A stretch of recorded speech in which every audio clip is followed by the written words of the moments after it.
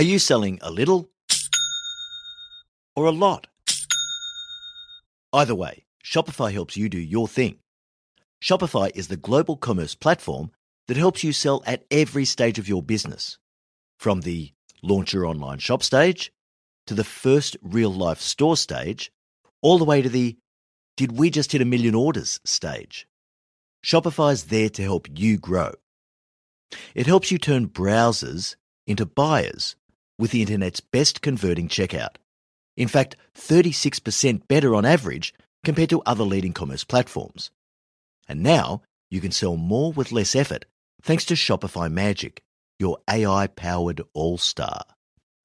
Most of the business owners who listen to No Bullshit Leadership want to go large. What's so cool about Shopify is that no matter how big you want to grow, it gives you everything you need to take control and take your business to the next level. Sign up for a $1 per month trial period at shopify.com/leadership, all lowercase. Go to shopify.com/leadership now to grow your business, no matter what stage you're in. Shopify.com/leadership. Hey leaders, Em here. We're finalising Marty's 2024 speaking calendar and he still has a few opportunities available. Now you've experienced the impact that Marty has on the podcast, but that's only a tiny fraction of the impact that he has when he delivers an in-person keynote presentation. If you'd like to book Marty to speak at your organisation's event, go to martingmoore.com or send us an email at hello@martingmoore.com and we can chat about how to tailor his powerful message to your leaders to achieve real results. All right, now back to the episode. Welcome to the No Bullshit Leadership Podcast. In a world where knowledge has become a commodity, this podcast is designed to give you something more. Access to the experience of a successful CEO who has already walked the path. So join your host, Martin Moore, who will unlock and bring to life your own leadership experiences and accelerate your journey to leadership excellence. Hey there, and welcome to episode 236 of the No Bullshit Leadership Podcast. This week's episode, it's all in the mind, the mental game of leadership. Have you ever wondered why people who are clearly at the top of their game all of a sudden just have a steep decline in performance? Things that they've been able to do routinely at an elite level all of a sudden seem to be beyond their reach. Now, I saw an example of this just recently, where a professional NFL footballer inexplicably lost the plot. His physical abilities were no different after the slump in form than they were prior to the slump, but it looked like his mental state was night and day different. This happens to people in all walks of life and at all levels. So what happens if you have a crisis of confidence in your own leadership? There's a big difference between having healthy doubts and having the sort of mental collapse that hijacks your very ability to perform. Today, I want to talk about those differences and give you some tactics for dealing with any performance lapses so that, at the very least, they're short-lived. I'll begin with a story from a top sportsman who recently had a bit of a Chernobyl. I'll then explore why this happens even to the best of the best, and I'll finish with some tips for how to know if you're suffering from a crisis of confidence and what you can do about it. So, let's get into it.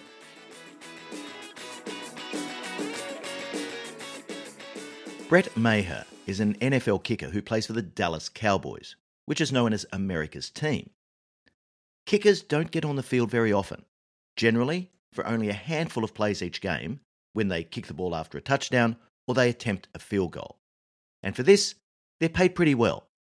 In the season just ended, Maher was on a 1-year contract with the Cowboys worth roughly $1 million. But the website, Sportrack.com, estimated his value at $3.76 million per annum, with a 3-year market value of over $11 million. In their estimation, he's the 15th ranked kicker on the market. Now in 2022, of the 32 professional NFL teams, Maher was a top 10 kicker in terms of the percentage of kicks made. And in the regular season, he tied third highest in terms of points scored by kickers. By all accounts, this is a man at the top of his game. Now, if you don't watch American football, let me just give you a couple of the basics. After a touchdown is scored, and a touchdown's worth 6 points, the kicker has an opportunity to add an extra point to make a total of 7. It's a bit like a conversion attempt after a try in rugby, but it's always taken from the same spot, right in front of the posts. For this reason, kicking an extra point is a relatively routine task for these highly trained professionals. In the 2022 regular season, the percentage for all extra point attempts across the entire NFL was around 95%. So in other words, kickers, on average, tend to miss only about 1 in 20 attempts. And in the 2022 season, Maher was right on target here. He made around 95% of all the extra point kicks he attempted. He also landed 90% of the field goals he attempted. And these are much harder than slotting an extra point, because they're generally taken from a much greater distance away from the posts. To this point, Maher made over 80% of his dozen or so attempts from more than 50 yards out. This guy is good. But in January, it all fell to custard. On the 8th of January, the Cowboys played Washington Commanders in the last game of the regular season. Now in this game, Maher missed his only attempt at an extra point in a surprising Dallas loss. But hey, it can happen to anyone, right? You miss 1 in 20. It's an anomaly, but it's nothing to worry about. A week later, in the wild card playoff game against the Tampa Bay Buccaneers, Maher kicked only 1 extra point from 5 attempts. He missed his first 4 attempts in a row after missing his only extra point attempt the week before. That is 0 for 5. Now, it just so happens that I was backing Dallas to win, so after the second miss, I must confess I was yelling at the TV. Mate, 1 job. You've got 1 job. By the third miss, I was incredulous. But by the 4th miss, my heart was bleeding for this poor guy. Now, the good news is it wasn't costly for the team. 5 extra point attempts means 5 touchdowns scored, so that's 30 points without Maher's help. And they gave the Bucs a toweling, but that wasn't going to cut it in a tight game. So the following week, Dallas took on the San Francisco 49ers in the divisional playoffs. What does Maher do? He comes out after Dallas's only touchdown, and again, he misses the extra point. In this 3 consecutive week stretch in January, Maher kicked only 1 extra point from 7 attempts. Just think about that. A kicker who made 95% of these kicks during the regular season landed only 15% of his extra point attempts in January when it matters the most. The degree of difficulty was no lesser or greater on any of the other kicks, except for maybe some crowd noise, which these professionals blast through every week. What was at the core of this complete lack of ability for a professional at the top of his game to do a routine job?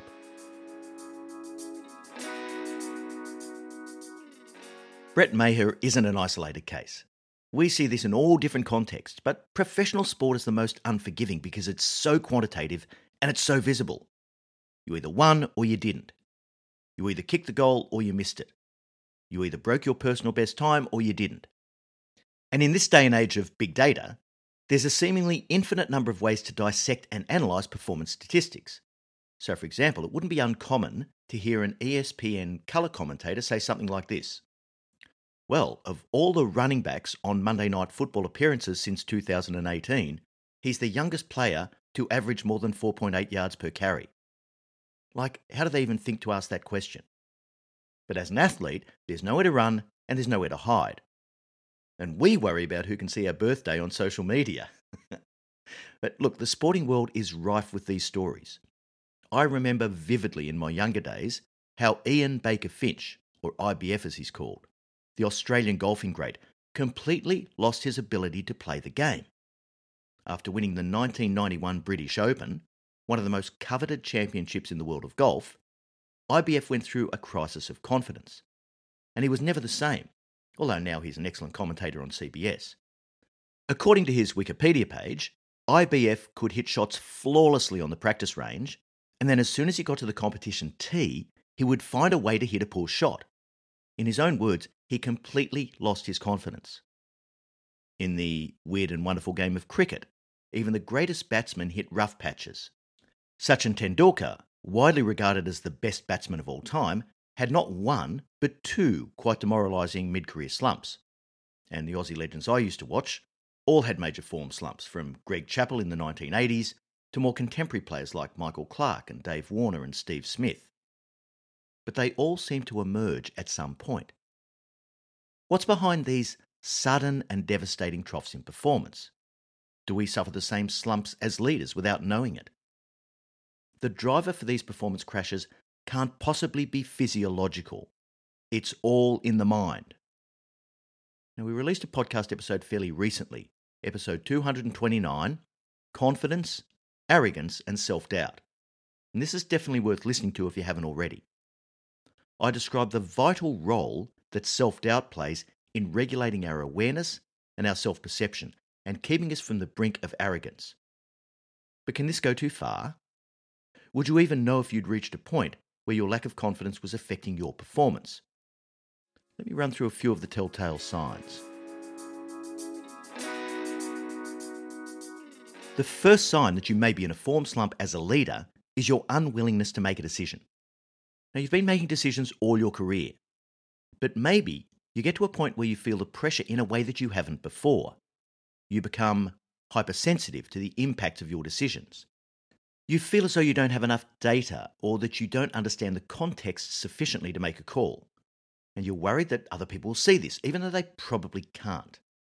Sometimes this can come as a result of a couple of poor decisions that you may have made or things not going your way. Other times the fear is less rational.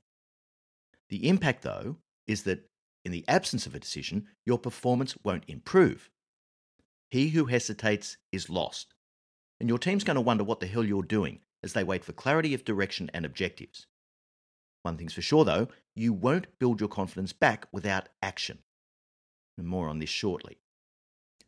The second sign that you may be in a form slump as a leader is that you start comparing yourself to others.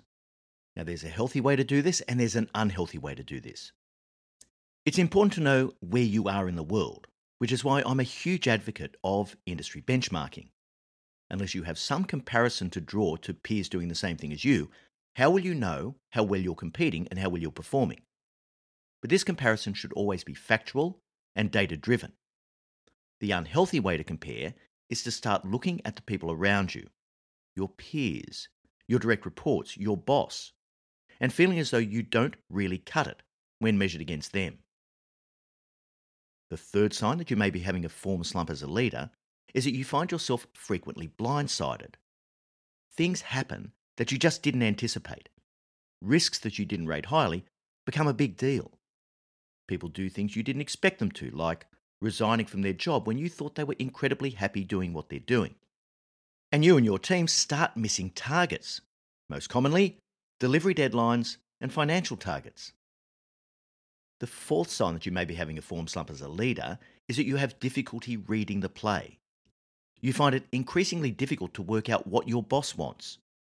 Conversations with key committees and boards don't seem to have the clarity and precision they used to.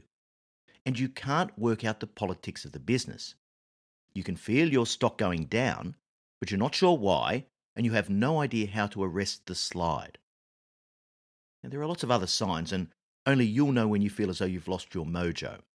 But there are ways to get it back, and to do that quickly.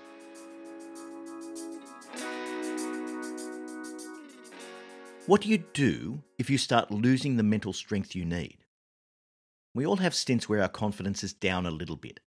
And when these come, they're usually infrequent, and I find they're necessary to send us some sort of wake-up call.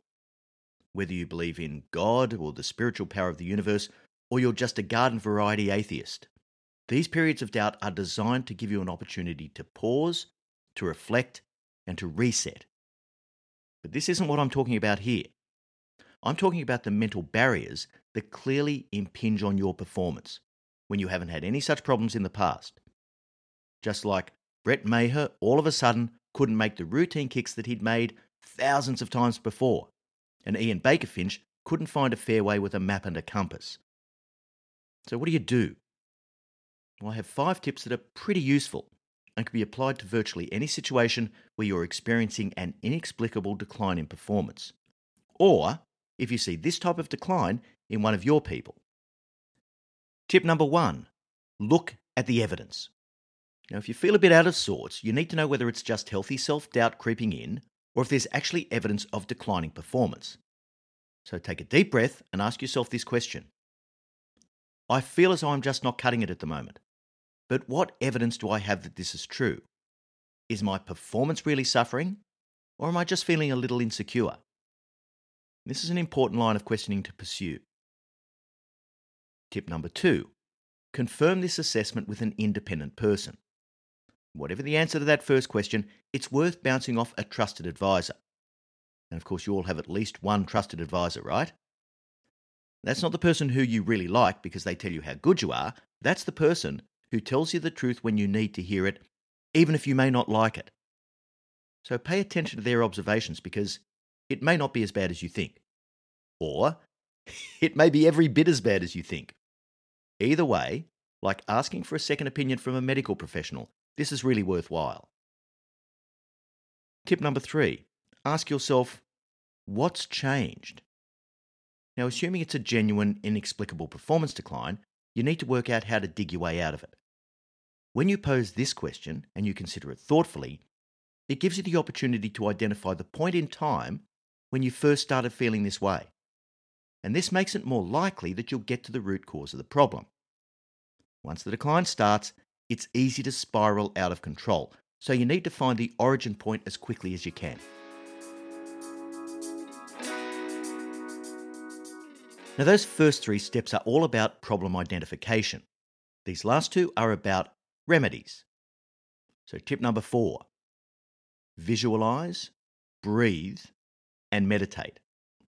One of the greatest gifts that I received from my high performance coach, Rachel Vickery, is the value of visualization, breathing, and meditation. Now, I've said before on this podcast that I'm absolutely shit at meditating. And look, I'm still not that flash. But now at least I have a technique that helps me to align my physical state with the outcomes I want. So when you have a brain explosion that hijacks your previously superior performance, the trick is to not let your physical state be dictated by your mental state.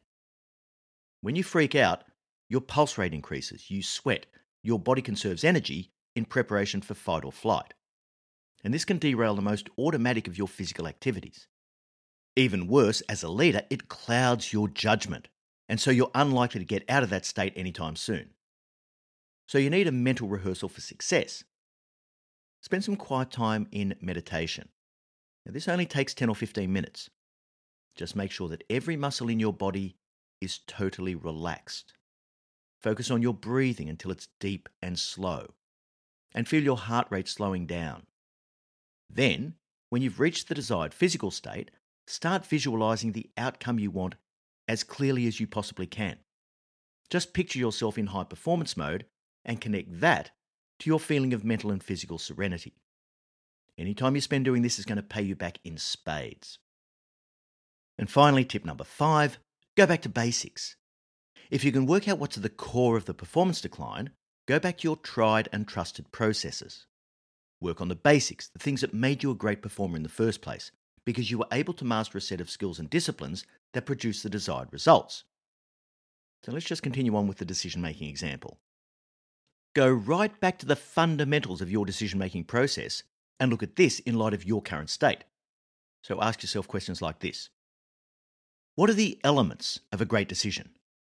What do I need to do in what order to be confident about any decision I make?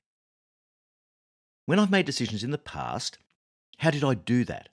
And what's different now? Have I changed the way I assess the risks of my decisions? And if so, why have I done that? Have I become too conservative? Or have I become too adventurous over time, which has resulted in a few poor decisions? Which step in the decision-making process have I let slip? How can I rally the resources I have around me to rebuild that part of the process? Believe me, some deep introspection here, followed by some confident action, is normally going to stop the hemorrhaging and get you back on track quickly. So wrapping all this up, it's devastating when you see great people suffer from a crisis of confidence and they lose their mojo. If it happens to you, it's important that you fight back with everything you have in you. And if it's one of the people who works for you, make sure you give them the gift of helping them to rebuild their confidence. You know what it takes, and sometimes it's a long road back. But remember, no slump lasts forever. All right, so that brings us to the end of episode 236. Thanks so much for joining us. And remember, at Your CEO Mentor, our purpose is to improve the quality of leaders globally. So please make sure you share this episode with the leaders in your network. I look forward to next week's episode. Are personality profiles useful? Until then, I know you'll take every opportunity you can to be a no bullshit leader.